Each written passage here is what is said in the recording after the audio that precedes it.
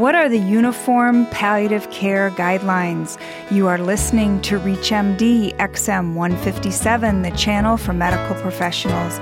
Welcome to the Clinicians Roundtable. I'm Susan Dolan, your host, and with me is Constance Dahlin, an advanced practice nurse and co-director of the Outpatient Palliative Care Service at Massachusetts General Hospital in Boston, Massachusetts, and co-author of the Journal of Hospice and Palliative Nursing article, The National Consensus Project and National Quality Forum, Preferred Practices in Care of the Imminently Dying. Ms. Dahlin, welcome to the Clinicians Roundtable. Thank you very much. Explain how the document called the Clinical Practical Guidelines for Palliative Care was developed. So the Clinical Practical Guidelines for Quality Palliative Care, which we call the National Consensus Project, actually started in 2001 when leaders from the field gathered in New York to try and come together to think about a common definition of palliative care for the United States. And as you can imagine, we couldn't all reach consensus at that time. And what came out of it was thinking about how we wanted to define palliative care in the United States. We had hospice guidelines and standards that the National Hospice and Palliative Care Organization had, but we didn't have it for palliative care or non-hospice patients. And so we looked at what other countries had been doing, such as Australia, the United Kingdom, and Canada, and came up with guidelines that talked about how palliative care, end-of-life care should be defined and how it should be delivered. And through that process, came up with a document that went through some domains and descriptions and then had references for anybody to look up aspects of palliative care. So there are two documents. One is about a 100-page document, and then the other is an executive version which speaks about how to best provide care for people with life-threatening illnesses. And where are these documents available? If you go to the website HPNA, which is the Hospice and Palliative Nurses Association, and it's hpna.org, then you click on National Consensus Project, and that is where the guidelines are housed. What groups collaborated to develop the guidelines? So we started out with several groups, but the four groups who really came together to write the final document was the American Academy of Hospice and Palliative Medicine, the Center to Advance Palliative Care, the Hospice and Palliative Nurses Association, and the National Hospice and Palliative Care Organizations. And all of these are the major organizations that affect end-of-life care in the United States. How has the document been used? Well, we find that people are using the document to think about education for clinicians across all the disciplines. We also find that people, in thinking about developing palliative care programs, of which there are about 2,000 in hospitals across the country, look at what we have set forth and are using that to say to their administration, we do need a chaplain. We do need somebody to help out perhaps in the volunteer component and do really good bereavement. We need to have all of our physicians and nurses get certified. So it's really been a blueprint for people to think about optimal practice. Do you have an idea of about how many organizations are using the guidelines? So we are in a dissemination process, which we're really trying to look at how they're being utilized across settings, from like the acute teaching hospital setting to community hospital to long-term care and home care. And that we're hoping to come out with a better sense of that, because we haven't done as much of looking at that. What happened was that the National Quality Forum adopted the document and used it and approved it, if you will, and gave it imprimatur, and then they came out with 38 preferred practices. And so we're sort of looking at talking to people about those practices and knowing that those will probably become standards of which people are surveyed for in a few years. And so hopefully we're hearing more from people about how they are using them and helping them to operationalize them. But that's kind of the next phase. And what entity would be the surveyor? Well, we're thinking at this point that it might be the Joint Commission on Accreditation of Hospitals.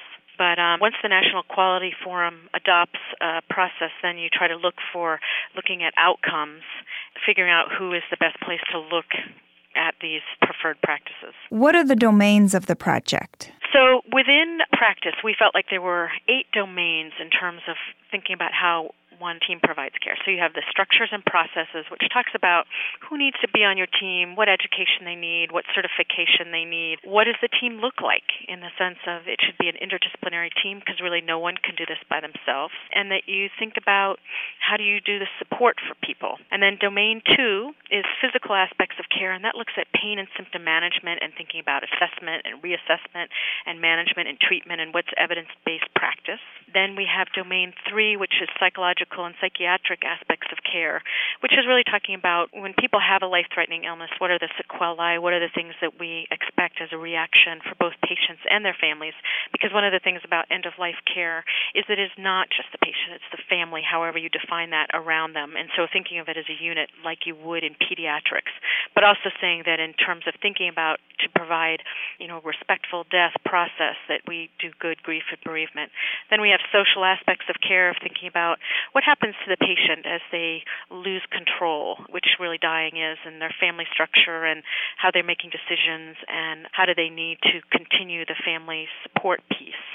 So that's a big section. And then we have domain 5, which is spiritual, religious, and existential aspects, in the sense that most people going through this process have some sort of questions about why or what's next or what does this mean, and thinking about how do we support that and actually discuss it, since we're taught in our culture not to discuss sex, religion, or politics, and this is such a big part of it. And then number 6 is cultural aspects. As you know, we all come from different cultures, and you can have different cultures just by the institution, let alone where people's country of origin is or their language or their religion. So looking at how do we make sure that we respect people's language, dietary practices, and rituals at the end of life. Finally, the last 2 are care of the imminently dying patient. What does that look like? It's really hard because most people see death and dying on the media where it's kind of clean and doesn't smell and is quick. And, we're having to help patients and families through a process, which, can be really hard because it's really about letting go on both parts.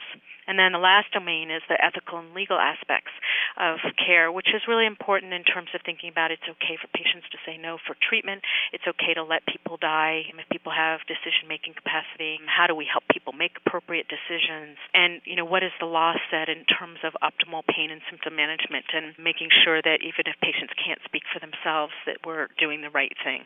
So it's really a wide breadth of areas to think about for patients at that time. Ms. Dahlin, what feedback have you received from healthcare professionals about the guidelines? The biggest feedback that we've heard from people is they're grateful that we now have continuity in definitions, and that if I talk about a palliative care program and somebody else does, that there are really some key components that are now consistent across the board. I think the other thing is that people are saying is this helps them to go back to their institutions and say, I need education. We need to have experts when patients are more complex in their pain and symptom needs, and you have everyone else who's sort of afraid to do pain and symptom management at that time.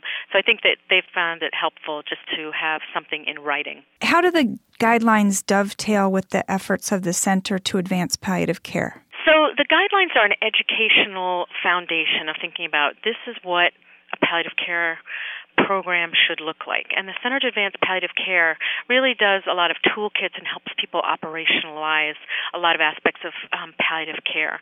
So they may take, the preferred practices from the National Quality Forum that has different preferred practices out of each domain and say, this is the best way to think about implementing this, and this is how you would measure that you've met the standards.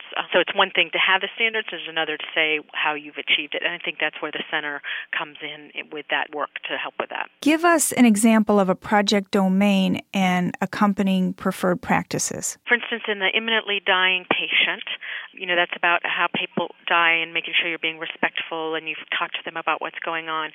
So one of the preferred practices is recognize and document the transition to the active dying phase and communicate to the patient, family, and staff the expectation of imminent death. Now, that's something in our culture sometimes we're afraid of doing, of saying, this person's dying. We sort of sometimes talk around it and say, well, there's nothing more we can do, or we don't expect this to be long. But I think there is a knowledge base that clinicians have when you look at a patient, that you have a sense that, their vital signs are changing, their color is changing, their urine output is changing, their mental status is changing, and that you can say, this is, really going to be a day or so. And, families need that information so that they can help do closure and make some decisions on what they need to do. So that's an important one. Another one is preferred practice number 30 that says treat the body after the death with respect according to cultural and religious practices of the family and in accordance of local laws. And I think sometimes we forget that we've done all this work up to when the patient is going to die, and that is gone well, and then it's like, okay, now the patient's dead, what do we do? And so that sense of, offering for the family, do you want to help us wash the body one more time? We do that a lot at home, but in hospitals, a lot of times nurses get protective, and yet for families, that can be a wonderful way of sort of their last goodbye and sort of helping their grieving process, if it's okay within their culture. The other part might be is that to be aware of the culture, because there's some cultures where, there's only the same gender should be touching a body after the death, or, the body's supposed to be facing a certain direction. So all those types of things that we make sure that we've done it well and facilitate good grieving for the family later on. Ms. Dahlin, thank you so much for joining us to discuss the Uniform Palliative Care Guidelines. Thank you very much for the opportunity to speak with you. I'm Susan Dolan. You've been listening to the Clinicians Roundtable on ReachMD XM 157, the channel for medical professionals. We welcome your comments and questions at ReachMD.com, which now features on-demand podcasts of the ReachMD library. Thank you for listening.